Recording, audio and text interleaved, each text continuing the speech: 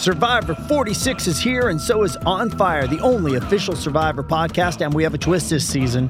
The winner of Survivor 45, Dee Valladares, will be joining us every week. We're going behind the scenes of the biggest moments, the how and the why things happen, and the strategy and analysis you can only get from someone like me, a Survivor winner. Listen to On Fire, the official Survivor podcast, wherever you get your podcasts. This episode is brought to you by Paramount Plus. Get in, loser! Mean Girls is now streaming on Paramount Plus. Join Katie Heron as she meets the plastics and Tina Fey's new twist on the modern classic. Get ready for more of the rumors, backstabbing, and jokes you loved from the original movie with some fetch surprises. Rated PG-13. Wear pink and head to ParamountPlus.com to try it free.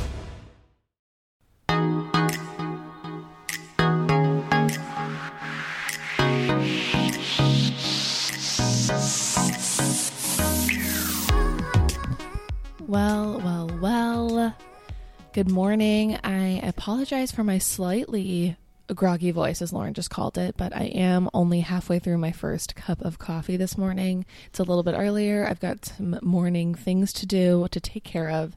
So we're recording, at the crack of dawn, essentially, which is any time before 8, if you ask me. How is the drilling going outside your window? I mean, is this even necessary at this point? I will say I did insist we record this early because I was very nervous about the risk of drilling. Right. It's subsided for the most part, but there is still heavy clanking.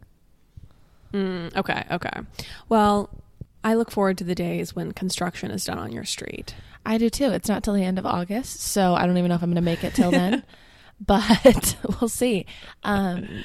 I did, though, get a little bit more settled into our place this week. Ben hung our whole gallery wall, so I'm feeling a lot better, even if there are loud sounds of drilling, and it basically sounds like a dentist is doing a root canal on our street.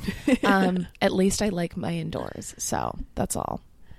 Yeah, so okay, that actually brings us to a question a lot of people had for you, which was how things are going. We got that a lot in the Q&A. People want to know how, being ensconced with Ben, living in sin, shacking up like a real slore is going. That's so funny. I know a lot of people have asked how is it going? And what's funny is that they'll also ask it to us in person. Ben is going to be in person, it's the worst, or I'm going to be it's the worst. Yeah. Even though it has not been the worst. It's been amazing.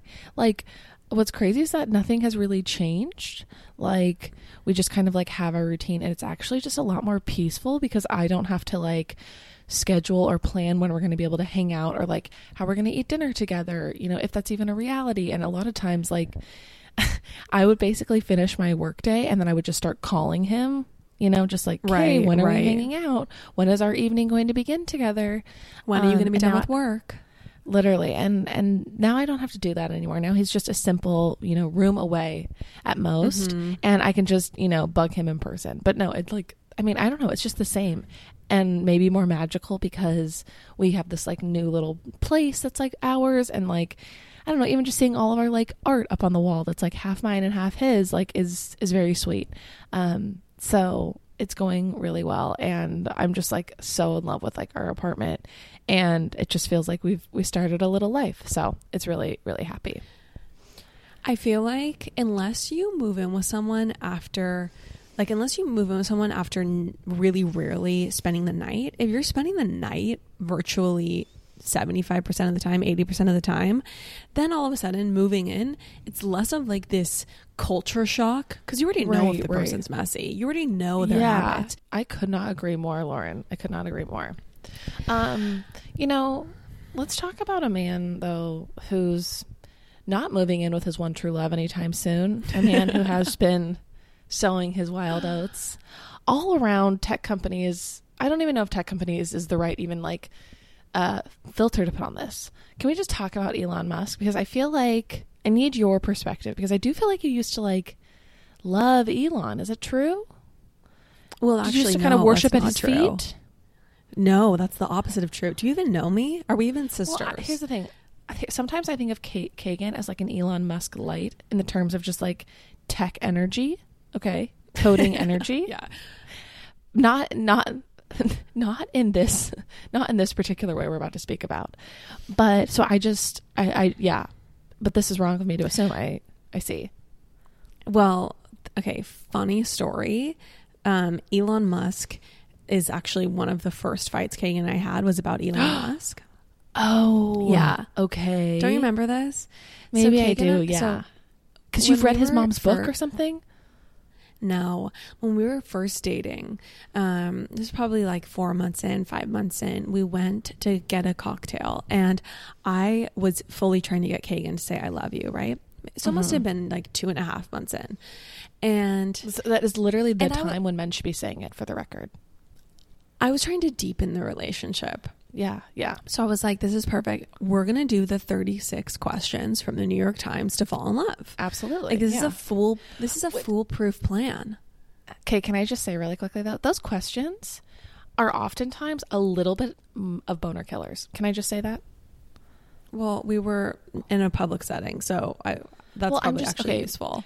Mood killers, to put it lightly, because a lot of times they're like, what's your deepest fear about your parents? And then it's like, okay, I guess we're going to get into this tonight. Right. For sure. I mean, I think that that's the problem. It's like they're too emotionally raw. And what if the person doesn't react correctly? What if the person isn't quite empathetic enough? And I don't know. It's definitely a minefield. I just prefer those volcanic emotional eruptions to happen naturally. That's all. Anyways, back to what happened. This was an artificially induced volcanic eruption because Kagan and I were sitting at the bar in Laguna Beach. I think we went to the ranch in Laguna. Stunning setting, beautiful canyon view, the light just hitting perfectly. And I just pull up on my phone the 36 questions. I think this is the moment he's going to look at me. We're going to learn about each other. And he's going to think I love this woman. Right. So I don't remember what the question was, but I think it was like, who's someone you admire? And he said Elon Musk, because Elon Musk is like trying to save the world and the planet. I mean, this was also like what, 4 years ago, 5 years ago, Elon Musk? So a different Elon Musk, I would say. Yeah, I think it was more of like a Tesla-focused Elon Musk. Not XS A12. Or just... Yeah, it was pre-Grimes. Anyway, Kagan doesn't care about Elon Musk's personal life. Like, that's the opposite of his concerns. He just likes that he's doing, like, important, cool things that are trying to help humanity. But for me, I couldn't care less about his professional ventures and only think, like, if you're not successful in the home, you're a failure. Absolutely. I mean, that the home is where it starts. So, no success in the workplace can... Yes. What is the quote? What's like an LDS quote? Can rival the joy, or like can supplant or make up for a failure in the home. Can make up for failure in the home. That's really what the quote is. And words we still live by, wouldn't you say? Yeah, absolutely. And so as someone who's putting off children to, build her career first and have fun. Yeah, totally. My family values are completely intact. This mainly only applies to men. Okay. Can we just say that? Yeah, absolutely. It's like women already know this lesson. Women are already, not impregnating 5 different women. But we'll get to that in a second. So he said he admired Elon, and I was like, well, I actually do not think Elon Musk is a good person. I mean, he left his first wife, and I read her essay in Vanity Fair, and he totally just had a starter wife and dumped her and had 5 kids with her and is basically an absentee dad from everything I can see. I mean, these are valid points though. Well, Kagan said it was like, for him, it was like a big moment where he was like, whoa, this chick might be loco. And ding, ding, ding, he was correct. What's funny is that I think I fully repeated that because I did know that. Now I'm remembering. I'm sorry for saying that you were an Elon Musk stan. I am now remembering you telling me about this fight and me just being like, absolutely not. Like, didn't he have like 5 kids with her or something? Yeah, everyone should read the article. I think it was in Vanity Fair. No, it definitely was, by Justine Musk. Or I think her maiden name is Wilson. I don't know, whatever. You can Google it. She talks about the whole process of essentially being his starter wife and then him dumping her to go date Hollywood starlets. Right. So It's very juicy, very interesting. Definitely everyone needs to go read it. But anyway, so yeah, that was a funny story. But let's get to Elon today, because Elon today he is really, I don't know what would you even say? He's multiplying and replenishing the earth. I don't know if it's like a Jordan Peterson thing where he's just like, literally the world is in decline, or Joe Rogan. Like, there's one of these stupid ass thought leaders that's like, you know, and this is not actually a wrong way of thinking, but you know, the world's population is in decline. Like, you know, we need to be like having more children, but they have taken it upon themselves, i.e. Elon, to replenish the earth. I feel like it's every 36 hours we're hearing about another secret child with another tycoon. Well, okay, so let me just walk everyone through Elon Musk's 10 children. So he has 10 kids. So he first had his first six children with Justine Wilson. One died of SIDS at 10 months or 10 weeks. So that's super sad. But then 5 are still with us today. And that's his first 6 children born. Oh my gosh. Then he has 2 with Grimes. Okay. Oh my gosh. And then another 2 with Siobhan Zillis, who is an executive, I believe, at SpaceX. Right. The twins are with Siobhan? The twins, yes. I also firmly believe, like I would bet my life on it, that Amber Heard's kid is Elon Musk. Yeah. Yes. Because they did create embryos together when they were dating, and there's no one understands who the father is. And I personally think that's why Amber Heard is really not like ever going to be that much in trouble. And that's why Elon Musk paid for her attorney, you know, donated to charity on her behalf. He absolutely is going to probably be protecting and supporting Amber Heard on some level for a long time. Yeah. Why does that make me like feel warm feelings towards him? But I know that he's just like literally an sperm donor.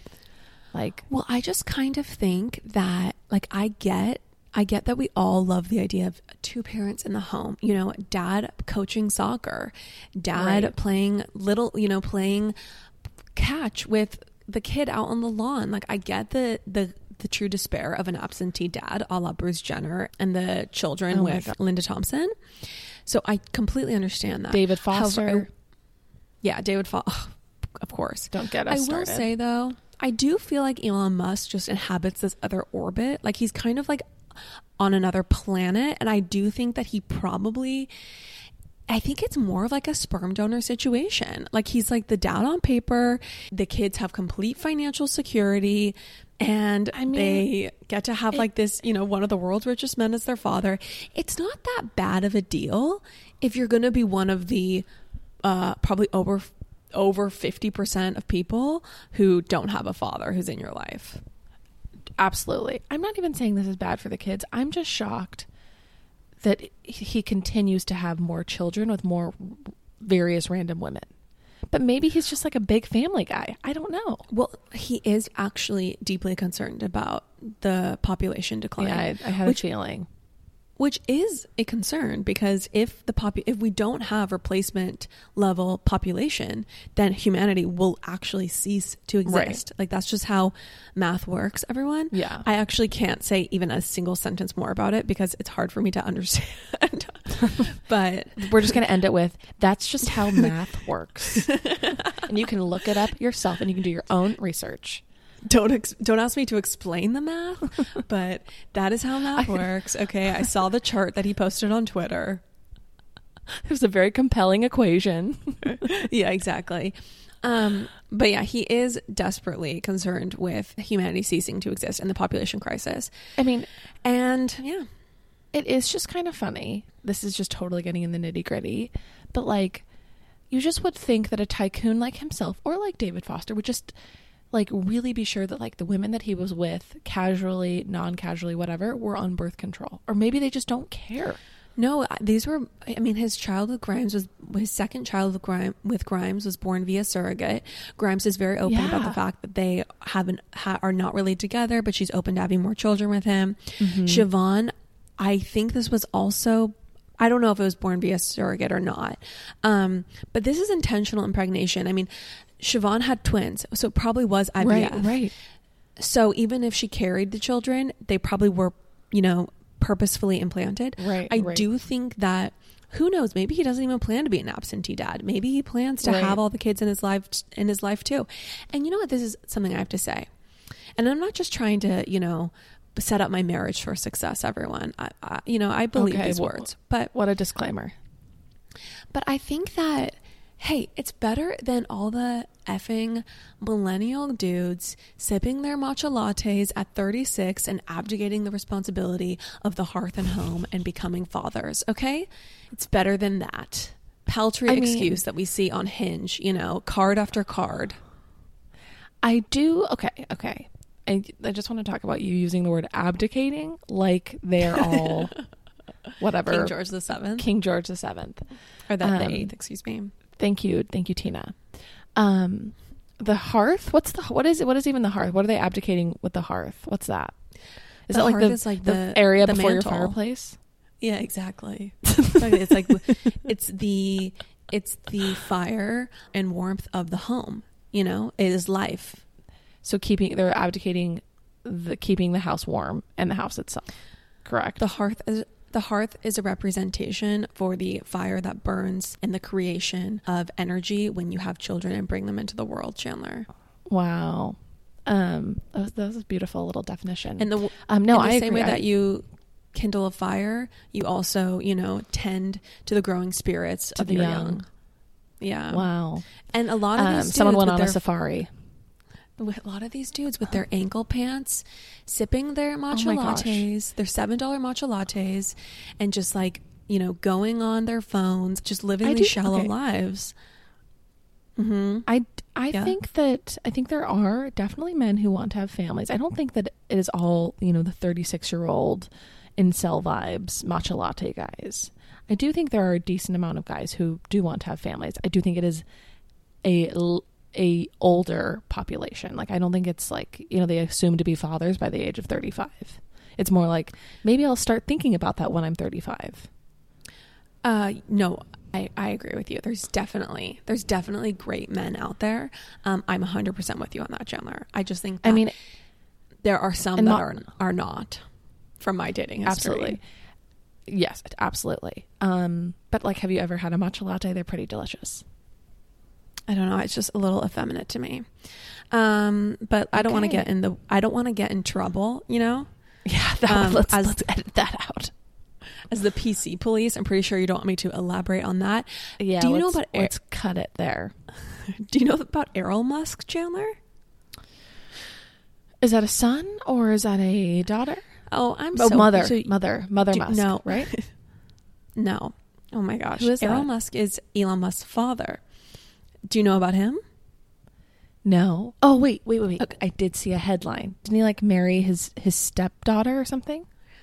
The 76-year-old welcomed a second child with his stepdaughter, Jana. I don't know. It's hard to explain. Jana. His stepdaughter, Jana. Errol had raised Jana since she was 4 after marrying her mother, Heidi, in 1992. Oh my gosh. By his own account, news of Errol's new children with Jana, his stepdaughter, didn't go down well with his other kids, who found it, and this is in quotes, a bit creepy, to say the least. Yeah. As Jana was like a sister to them. I mean, literally a sister to them. I mean, since she was 4. Yeah. It's giving Woody Allen. It's disgusting. It's... 100%. Okay, Errol Musk said that the child was the result of a one-off mistake, saying it happened one evening when Jana's boyfriend threw her out of the house and she slept over at my house. You have to understand, I've been single for 20 years and I'm just a man who makes mistakes. That's his own account. Oh yeah, that's a direct quote. Holy shit. I know. It's okay, so good. That is... I'm sorry. This doesn't make me look fondly upon Elon Musk. The sins of the father rest on the children or whatever. Yeah, honestly. This podcast felt very religious. All I would say is Adam's transgressions are upon us this morning. Yes. Because, listen to this, Chandler. Jana and Errol don't live together anymore. Great. Because the children were, this is in quotes, starting to get on his nerves. The children that he created with his stepdaughter, who he raised, were starting to get on his nerves. Okay, I'm sorry. This man needs to be put down. Honestly.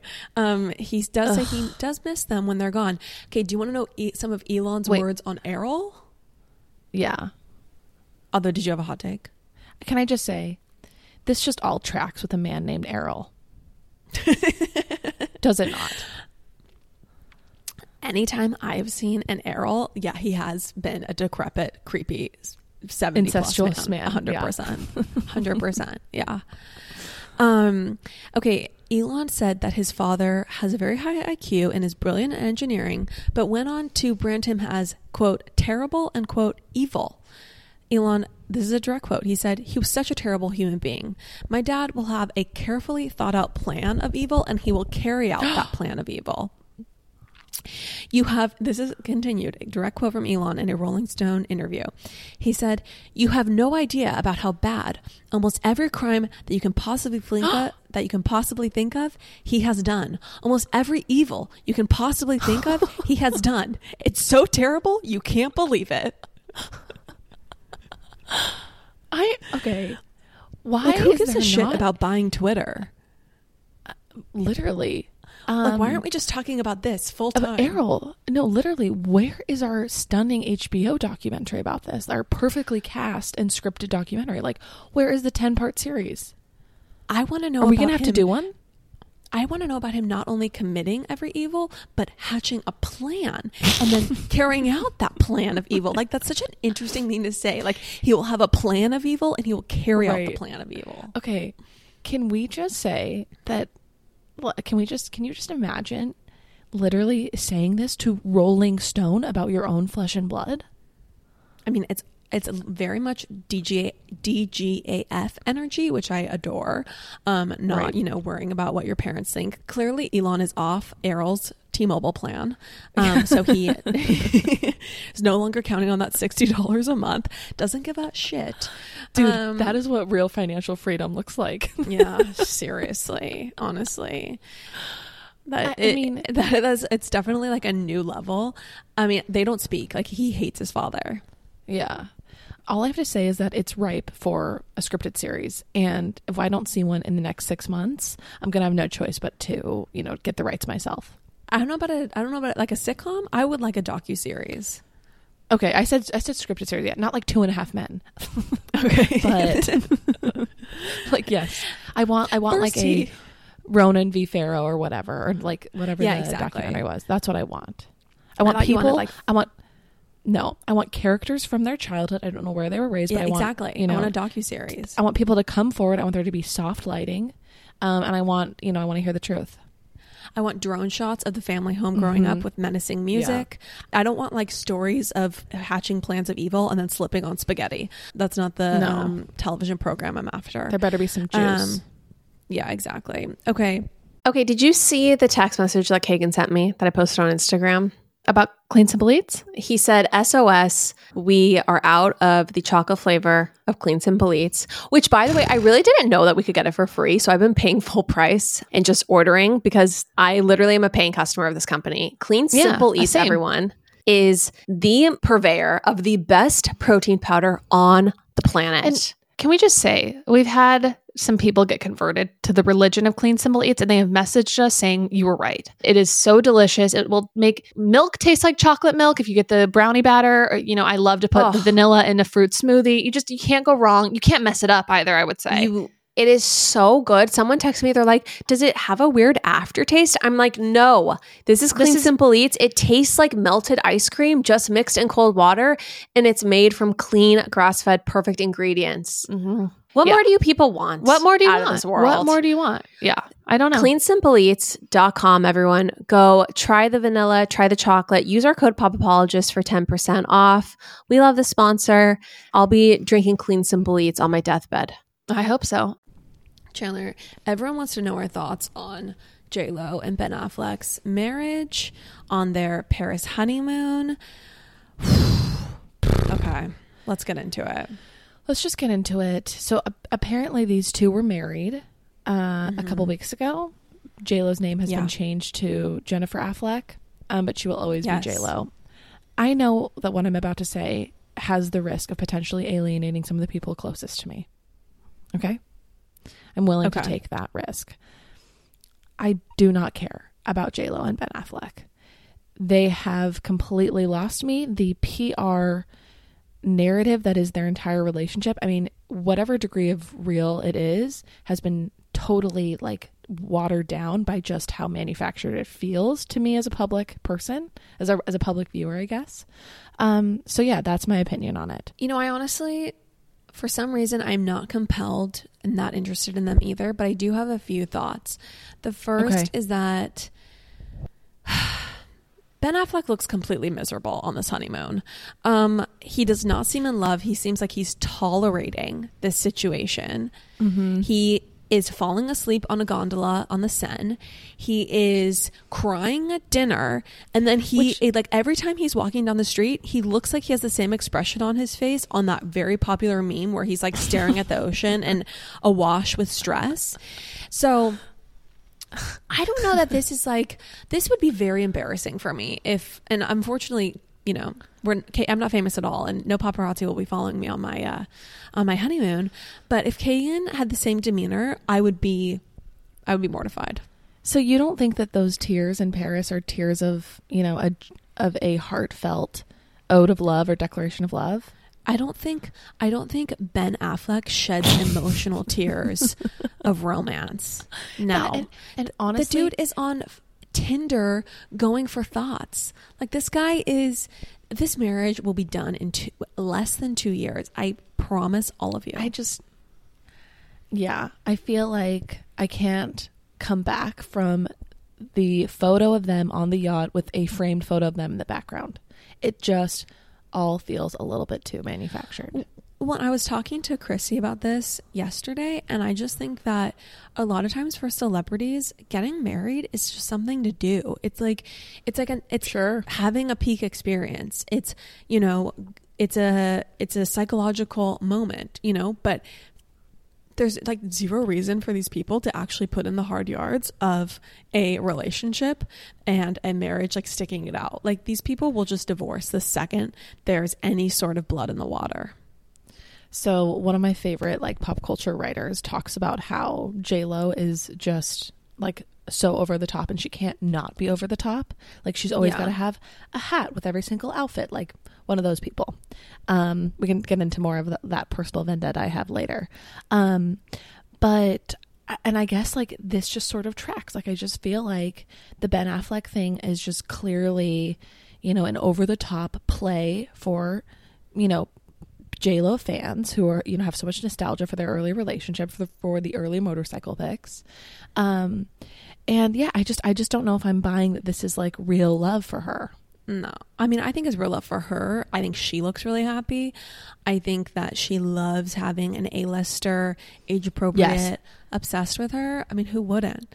But I don't know if it's internalized misogyny. I don't know what it is. Could be that. But I think it's probably just Ben's completely despondent demeanor in all these photos, but Ben Affleck does not seem happy. Also, I want to say I might know the reason. Okay. Have you seen her honeymoon looks? I mean, what is happening, J-Lo? I'm sorry. You cannot wear Reformation dresses. She needs to pick a lane. She clearly does not have three style words, and it's really, really showing. She's wearing prairie Reformation dresses, or like very bold, modern, what's that style? Like not A-frame, that's a house. Asymmetrical?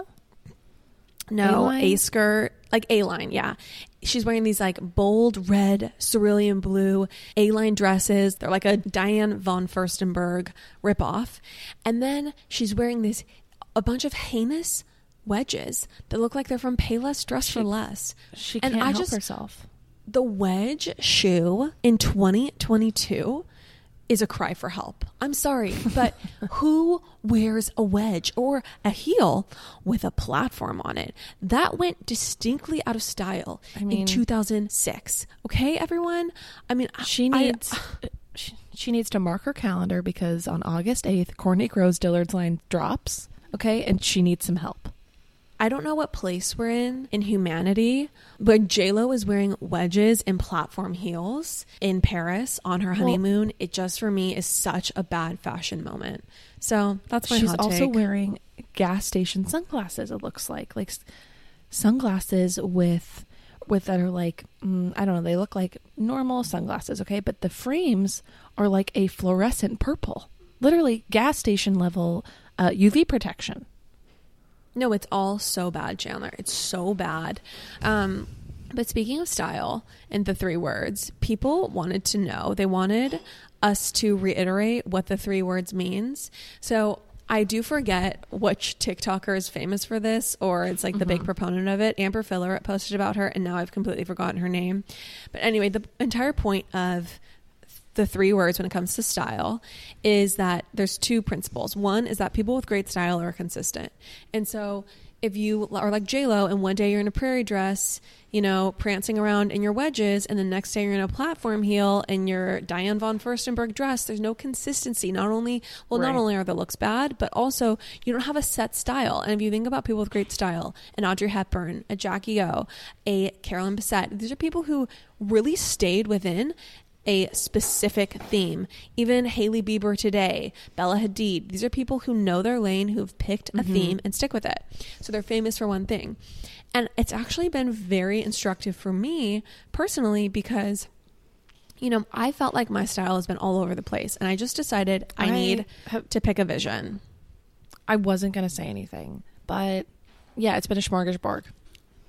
Yeah, exactly. And so it's so helpful because all of a sudden, so you pick your 3 words, and then if a purchase doesn't fit your 3 words, you can just say, oh, this isn't my style. Example, the Doen warehouse sale. I didn't buy, I looked through it, I added things to cart, and then I was like, you know what, honestly, this is all has elements of prairie in it, and that's not my style. I'm not into that anymore. I'm over it, and I'm not buying any of this.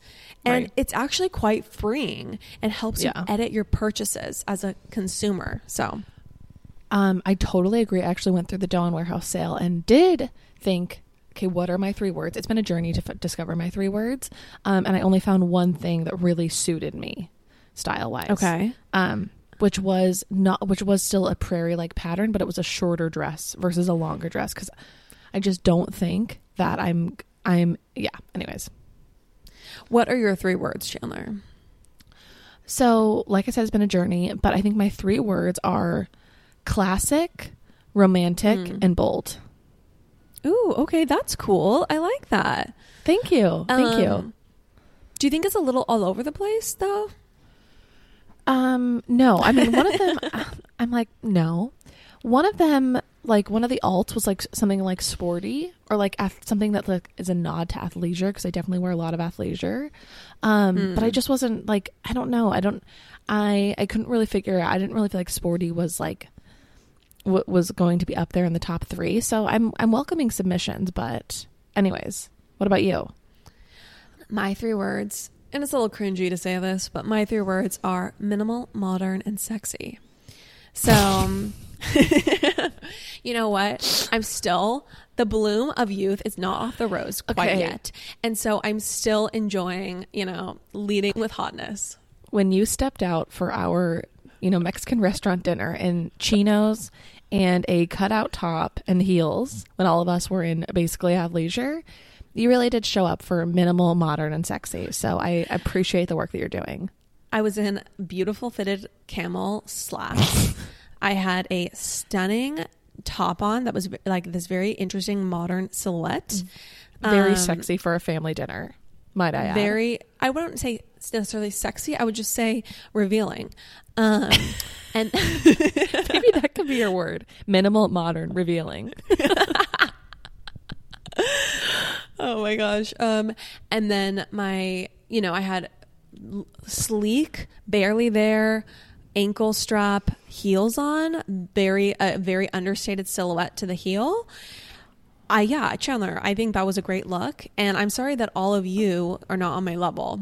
No, we all looked like your frumpy, like, middle America cousins who were in town, who you were like buying dinner for.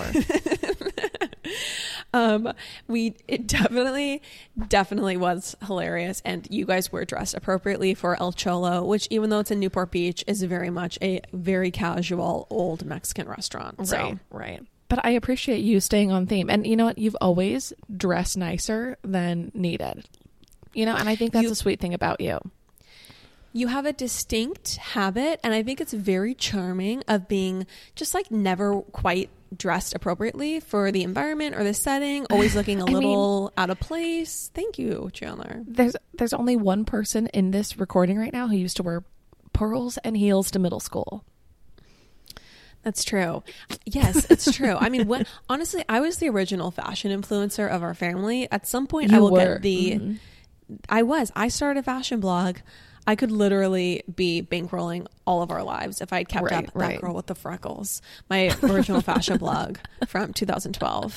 I mean, it's still a great name. I'm sure some other freckled lady has taken it, but I'm sure you're better than her. So,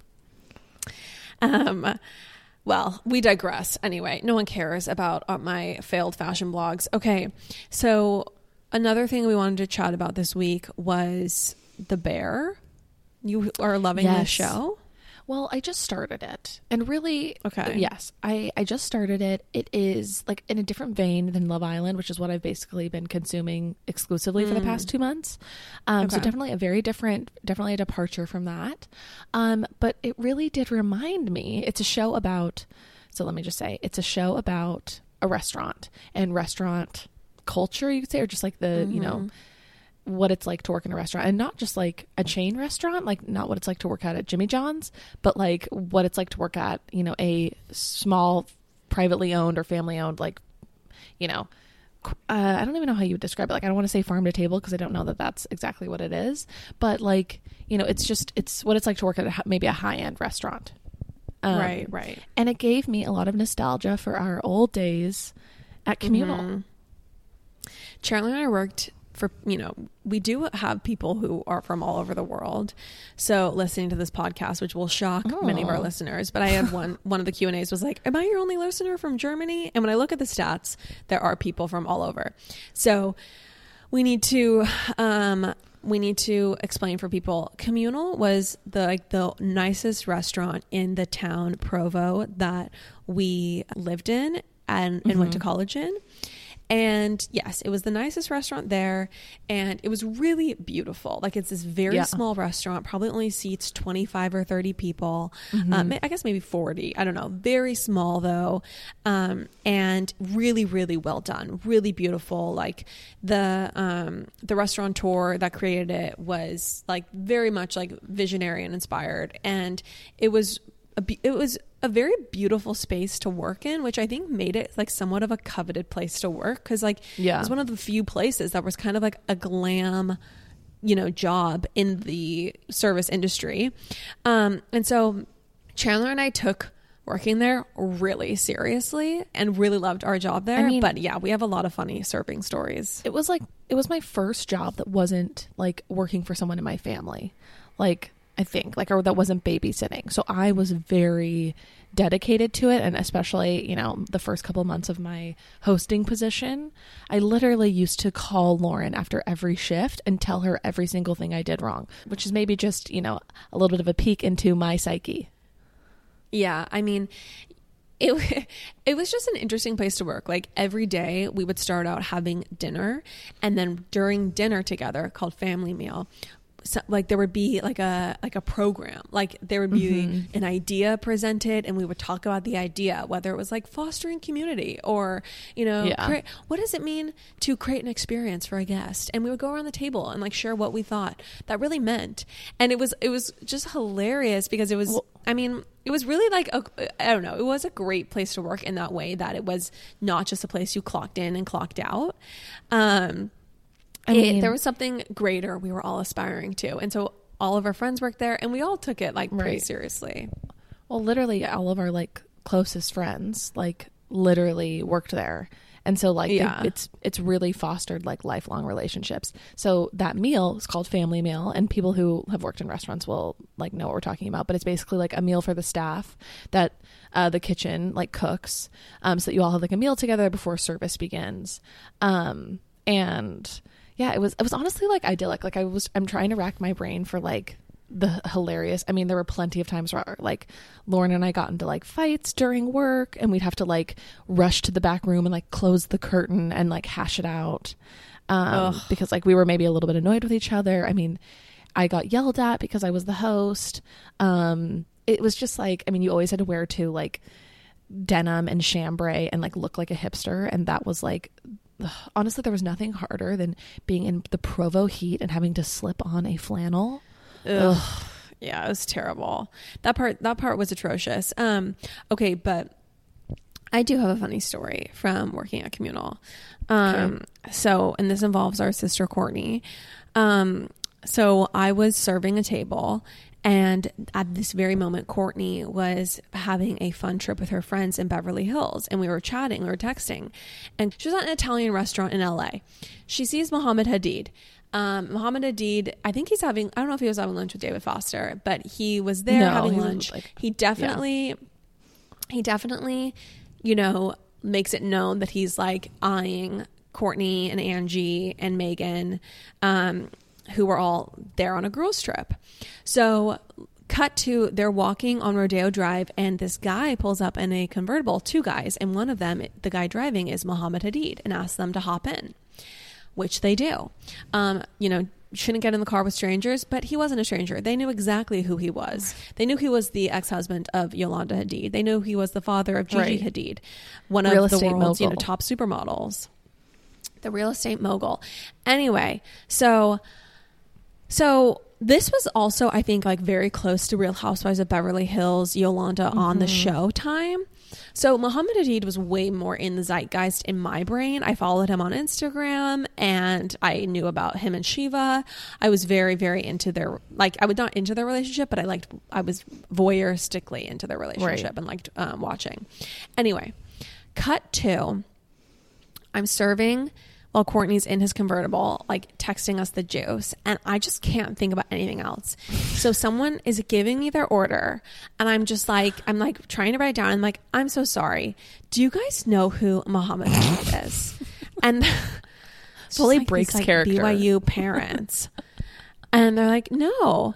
And I'm like, I am so sorry, you guys, but my sister right now is in LA, and you will not believe this. You should have been fired on the spot. I was like, she is literally driving in Mohammed Hadid's car with him right now. This is the father of Gigi Hadid, the supermodel, and the ex-husband of Yolanda Hadid, who was on Real Housewives of Beverly Hills. Who has Lyme disease. I can't really think. I was like, it's very hard for me to take your order right now because I can't really think about anything else. So I apologize. There's probably going to be mistakes throughout this meal. Like, you're probably not, you wanted the pasta. That's not going to come. You're going to get the steak, and you're just going to have to, you know, look the other way because I'm in another place mentally right now and emotionally. Could you just come back maybe tomorrow instead when this is resolved? Like, I just can't. Yeah. Somehow I turned it into like a bit and a comedic performance because they ended up like thinking it was hilarious, and the joke landed. Let's just say there are other times when the joke didn't land. Like, there was one time I was a hostess at Pizzeria 712, another restaurant, and being a host is one of the worst jobs ever, and I was exhausted. It was the end of the night. It was one of my last shifts, and I went up to a table of women who were on their third hour, and there was a table of 10 waiting to take their table. Anyway, they were, you know, dessert had been over for an hour, and I just remember I went up to the table, and I didn't even say this like to be a bitch. I didn't even say it out of irritation or rudeness. I just was tired, and like I just was exhausted. Yeah. So there's nothing left to do but speak plainly. Sure. So I just go up to the table and I just said, ladies, it is time to depart. We have another, you know, group that's ready to dine with us tonight. And the ladies looked at me with such hostility because I definitely thought like, oh, it'll be just like a, you know, they'll be like, oh yeah, we've been here for forever, Lauren. Totally. So sorry. Apologies. Right. No, they looked at me like I was the biggest bitch. So those are my, it's funny now because that sort of thing like is very common in New York. Like you gotta go. You eat and then you gotta go. I mean, I went to a burger place. It was like the owner was literally walking around being like, are you guys done yet? We got people waiting. Like that's so, yeah. Asking people to leave, the hardest part of the job, hands down. It's so hard. And these were very much like entitled, you know, women who had no empathy. Oh, this was another thing I loved working. This is a story that's just coming back to me now. A little Celine Dion moment. But I remember there was this group of women at Communal. They came in and we had a private dining room that sat 10 people or 8 people. And sometimes people like trying to have a party on the cheap would make a reservation there and then like close the curtains and put up decorations. And it was a little cringy. And I just remember this group of women came in for dinner. They had a reservation for 8. They proceeded to order 4 desserts and nothing else and throw a party in the private dining room with confetti, literally with decorations. Just renting the space. Yeah, just like paying, I don't know, $35 to... Yeah, right. To take up one of the biggest parts of the restaurant for a full 3 hours. Lots of egregious behavior was witnessed. I remember, one funny story that I did was one time I was serving lunch and I didn't take lunch service very seriously. And the guy ordered steak and fries and he asked if there was any sort of sauce to go with the steak. And I said, yeah, we have a Worcestershire sauce, which I still can't pronounce. For the record. and I still don't really know what it is. Yeah. And he said, what kind of sauce is that? And I really had no idea. So I just was like, oh, it's a standard steak sauce with a traditional preparation. He was like, oh, okay, like what's in it? And I was just like, I'll have to go ask the chef. Anyway, I got a bad tip on that one. Do you have any tales for us, Chandler? Did we tell the story about Bethany? Did we tell that you story? There? You were there that night, weren't you? I took the call. Or did you take the call? Okay.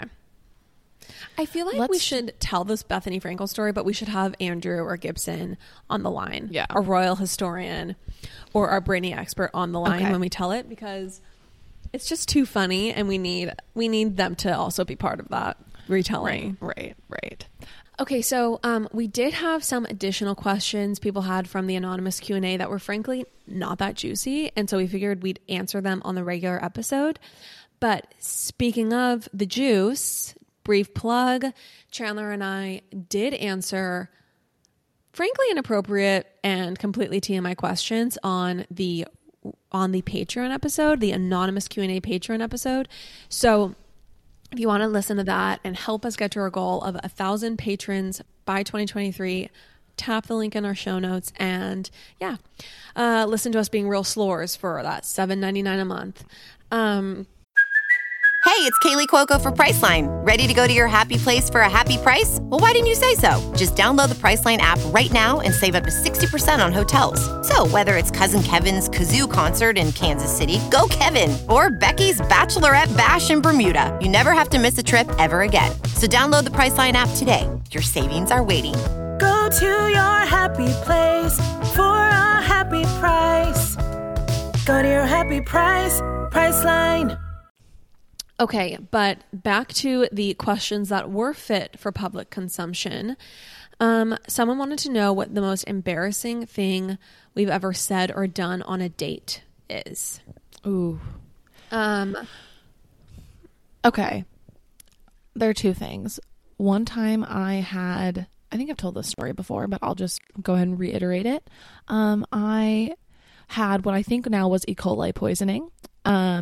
And my stomach was not feeling well. This was, after we'd had dinner, after we were just like watching a movie, wink, wink, nod, nod.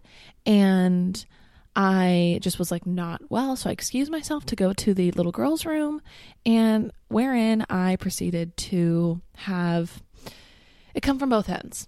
And I'll stop it right there. Oh, but this was at my new Ben's date. Was that them? Did No. you throw up on Ben's first date? I did. That wasn't even the most embarrassing. Yeah, that's actually kind of a tender story. Now that was like my second date with Ben. I did throw up, but people are gonna think you're a real drunkard after these. Okay, admissions. neither. That was not from drinking. This was literally, I think I got food poisoning because it was the first and last time. I hope to God this ever happens, but it was like it came out both ends at the same time, involuntarily. Terrible. Yeah. What about you? Now that I've shared that lovely experience, how did you leave? How did you what did you say? I'm like so ill after you were done. It was like a 45-minute trip to the restroom. And then I drove myself home and threw up on the way home, like literally to pull over and throw up. Oh my gosh. Yeah. Horrific. So I'm still working through that trauma. So my story is not from a date, so I'm kind of cheating here, but I do think it is the most embarrassing and cringiest thing that I've ever done, putting my foot in my mouth. But there was one time where at my last company, at the company I worked for, the CEO did this like Tuesday lunch thing where he had lunch with people who, the commoners who worked at the organization. Mm-hmm. So he would have lunch with employees every Tuesday, and he would pick 2 employees, or I don't know how they would get picked. But anyway, anyone for the company could be invited to a lunch with the CEO and one other employee. So it's pretty intimate lunch, right? Sounds like my worst nightmare, to be honest.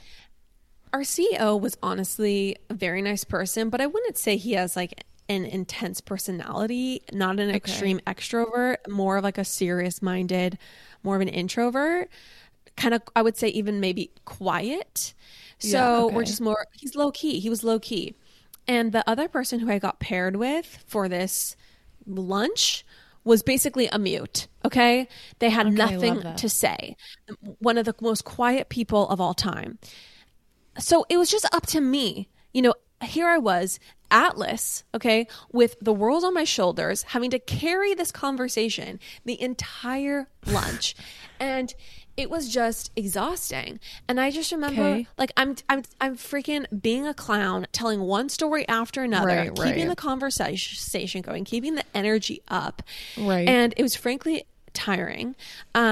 At one point I hear myself say, and it was just funny. I was 24 at the time, and that was around the age that, being 24 is so interesting. And I'm with like 50 plus CEO of the company I worked for. Oh my gosh. And I'm telling the story, and I'm like, being 24 is just so interesting, because I remember there was like this one time when I was 24 and I was like working at a restaurant, and I was telling my friends like, I think like I just realized that like I'm never going to be a starlet. Like I'll never be on the cover of Teen Vogue. Like I'll never be like, that age has passed. And I think it's one of the first times like you realize that, whoa, like maybe when you were a kid and you read all those magazines and you like you see stars like Misha Barton on the cover, and like you think, oh, that could be you. And then, you're like 24 working in a restaurant. You're like, whoa, like I'll never be a starlet. Once again, can I just say once again, why were you not fired on the spot? Like, and then the CEO was just like, yeah, for sure, yeah, Wow. funny. It's like probably like, meanwhile he's like crafting an email that's like, we need to be stronger about our interview process. Like, let's add a few more additional rounds to the interviews. Well, yeah, honestly, I want you to address, Lauren, the anonymous question you got about your vacation behavior, because I think you need to answer for it. Oh my gosh. Should I pull up the exact wording? Please read it. I think I should. Before the jury. Okay, let's see here. Hold on one second. It'll take me a quick moment to retrieve it. When you sent this to me, because I don't really actually know how to check the anonymous questions. Probably a good thing. When you sent this to me, I just about died. Someone said, do you... Didn't they address it to you, right? They said, Lauren, do you ever do anything cultural or historical when you're traveling? Or do you just shop and lay out on beaches even though you already live somewhere tropical? Wow. Okay. I mean, can I just say, I love that you're getting hate for the way you vacation. I think it is so completely out of bounds. It's truly hilarious. Well, first of all, I mean, I did not visit Anguilla's local museum. I didn't. No ruins. I will admit that on this podcast. I did not really dive headfirst into the culture of Anguilla. So, nail me to the cross like Vicky Gunvalson, but here I am. You can get thirst traps at Relics, Lauren. You can do that too, just so you know. You can look hot That's at true. historical sites. Ass shots are really possible everywhere, and that's something I need to remember and remind myself. Thank you, Chandler. Mm-hmm. I think maybe people are just sick of the infinity pools. They'd like to see, abandoned temples or, ruins of sorts. Here's the thing, Chandler. The reality is I'm really passionate about swimming and the life aquatic. And when it comes to vacations right now, I'm really interested in degenerating completely, just having fun, blasting off. I'm not super interested in like learning tours right now. Mm-hmm. When I was in Europe, I literally cried when I saw La Sagrada Familia in Barcelona. So, yes, I don't even know what that is. It's a church. It's like a cathedral in Barcelona.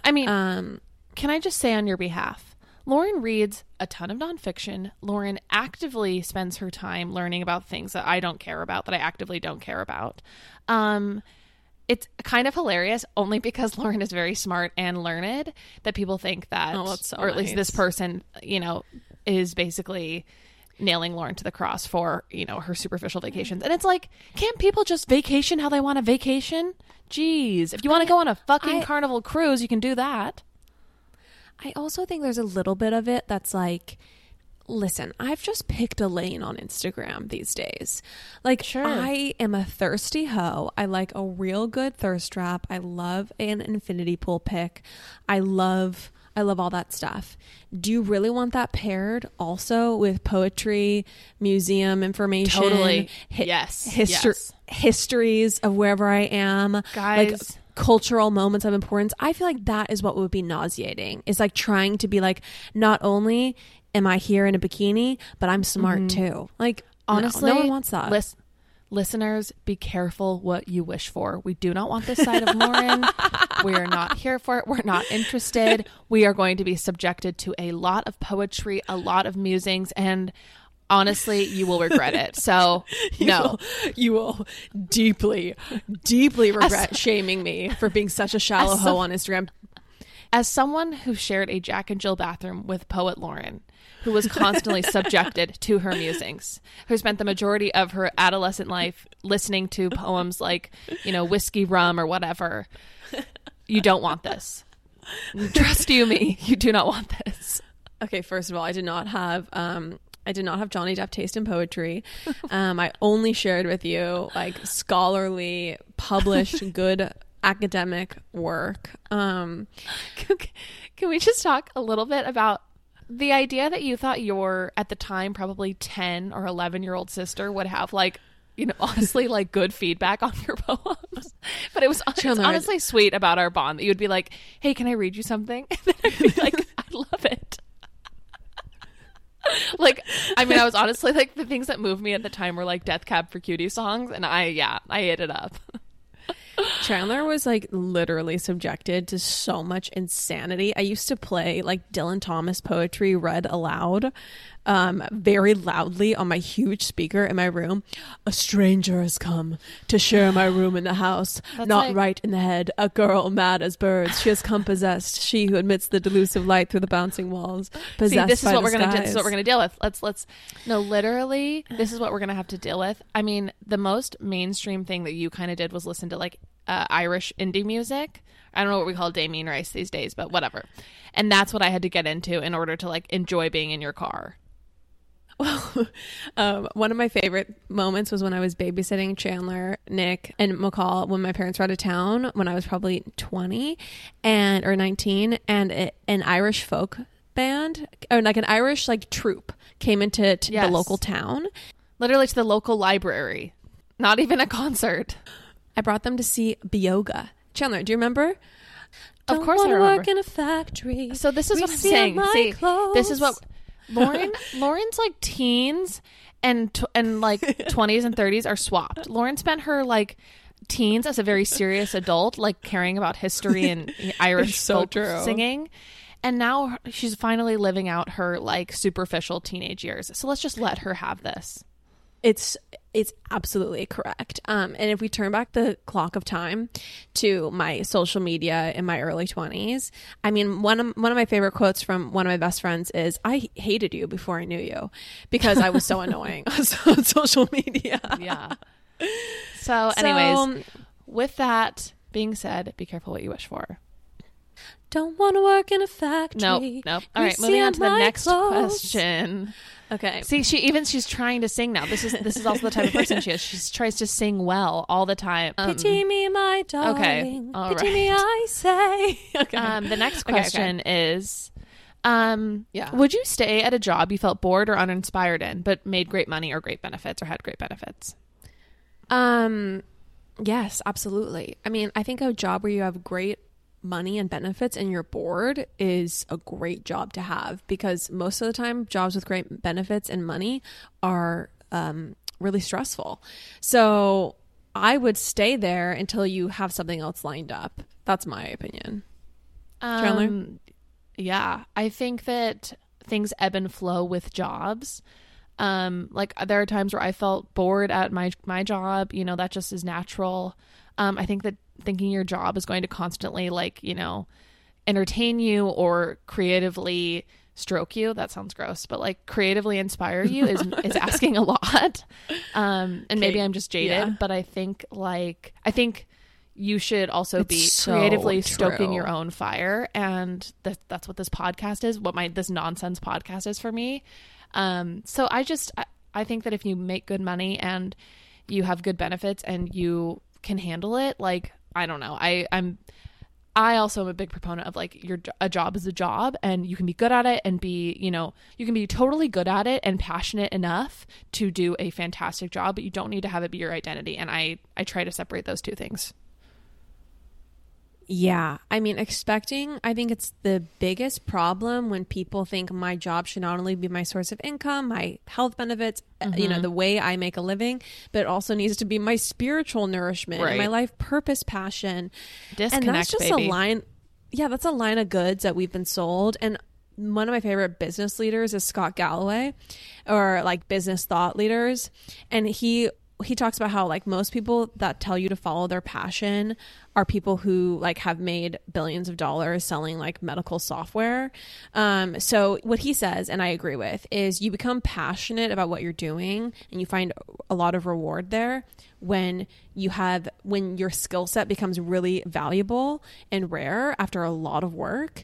And then, you know, you enjoy essentially delivering a lot of value and being like a rare commodity. And I think and you enjoy building wealth. I think that's the realistic corporate path to go down. I think. Yeah. But I mean, honestly, for a corporate job, bored, great money, great benefits, that's a pretty good deal. Look at this girl. She listens to Scott Galloway. You know, she's doing more than just taking thirst traps and pools, everybody. Look at her. Oh my gosh. And I'm not even wearing a thong bikini right now, everyone. So Can you color imagine? yourself blessed.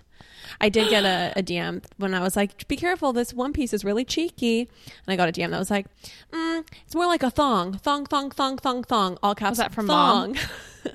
No, that was from our dear Alethea. So thanks for keeping me honest, girlfriend. It is true though. So yeah, so there we go. That's my biz advice. Anyway, Chandler, anything else we want to get into today? No. After that vulnerable confession from me, I feel like I need to shut up. Speaking of confessions, this Friday on the Patreon, I'm doing a solo episode featuring Kagan. So I was able to convince Kagan to record with me for about a half an hour, and we answer a lot of the questions that you had for me that involve him, like how we split our finances, what our plan is after marriage when it comes to splitting finances. You guys asked me certain questions and I had him answer them because I felt like he would give a very realistic answer. The big one, though, is a lot of you wanted to know how I got him to propose, which was kind of strange. I kind of felt like it should have been, you know, how did you accept his proposal? Yeah, like how did he get this very learned woman to agree to take his hand in marriage? And anyway, that was not the question. So we talked all about that journey together, the engagement process from a guy's perspective, all of his thoughts on that stuff. So that will be up on, and he also explains what he does, which was a big question people had. So that will be up on the Patreon this Friday. Link in the show notes. I have another plug. I know we have some new listeners, and I just want to let you all know that if you feel so inclined, please go and leave us a 5-star review on iTunes. If you like this podcast, if you've tuned in for one episode and you found it to be 5 stars, go leave it a 5-star review on iTunes. It does our podcast a huge service when you do that.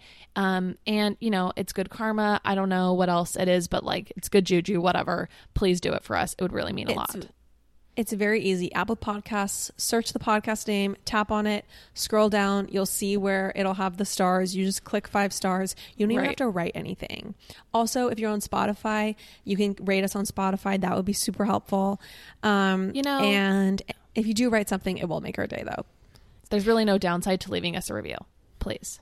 Correct. You guys, thank you for listening. Next week, we are doing a deep dive of Nicole Kidman and Keith Urban's midlife romance. I mean, is there anything more fortifying to the soul than the tale of two human beings ensconced in love today? I was waiting for like an Australia thing. No, there's really not. I cannot wait to hear it. Is there anything more fortifying than a man with gorgeous highlights and a woman with immaculate cheekbones falling in love?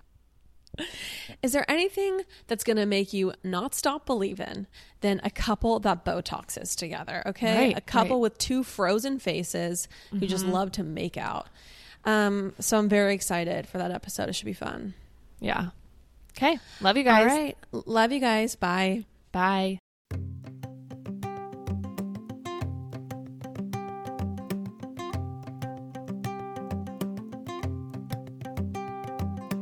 Ain't gonna work in a factory and greasy at my clothes.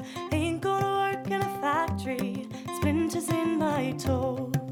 Pitting me, my darling, pitting me, I say, and pitting me, my darling, carry me away. No more I'll wear that dirty dress, greasy all around. No more I'll wear that dirty hat that goes on in the crown. Pity me, my darling, pity me, I say, and pity me, my darling, carry me away. No more I'll hang my bobbins up, no more I'll take them down. No more I'll hang my bobbins up, I'm leaving this old town. Pity me, my darling, pity me, I say, and pity me, my darling, carry me away.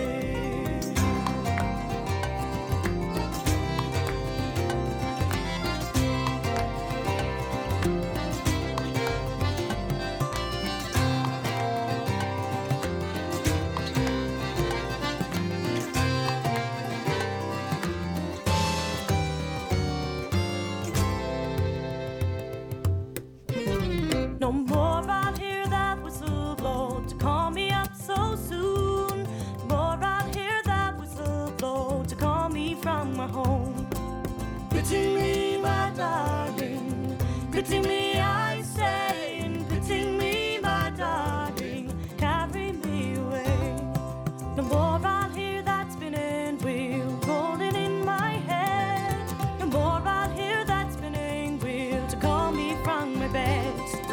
Pity me, my darling, pity me, I say, and pity me, my darling, carry me away. Ain't gonna work in a factory and greasy at my clothes. Ain't gonna work in a factory, splinters in my toes. Pity me, my darling, pity me, I say, and pity me,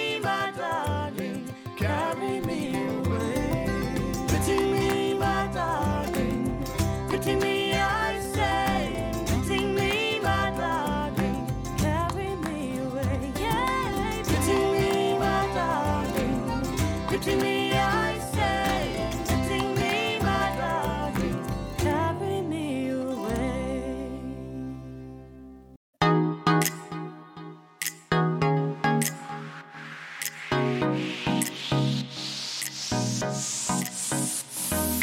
That's all for now, folks. Don't forget, give us a 5-star review, hit us up on Instagram at Popapologists, and we will see you next week, live every Wednesday.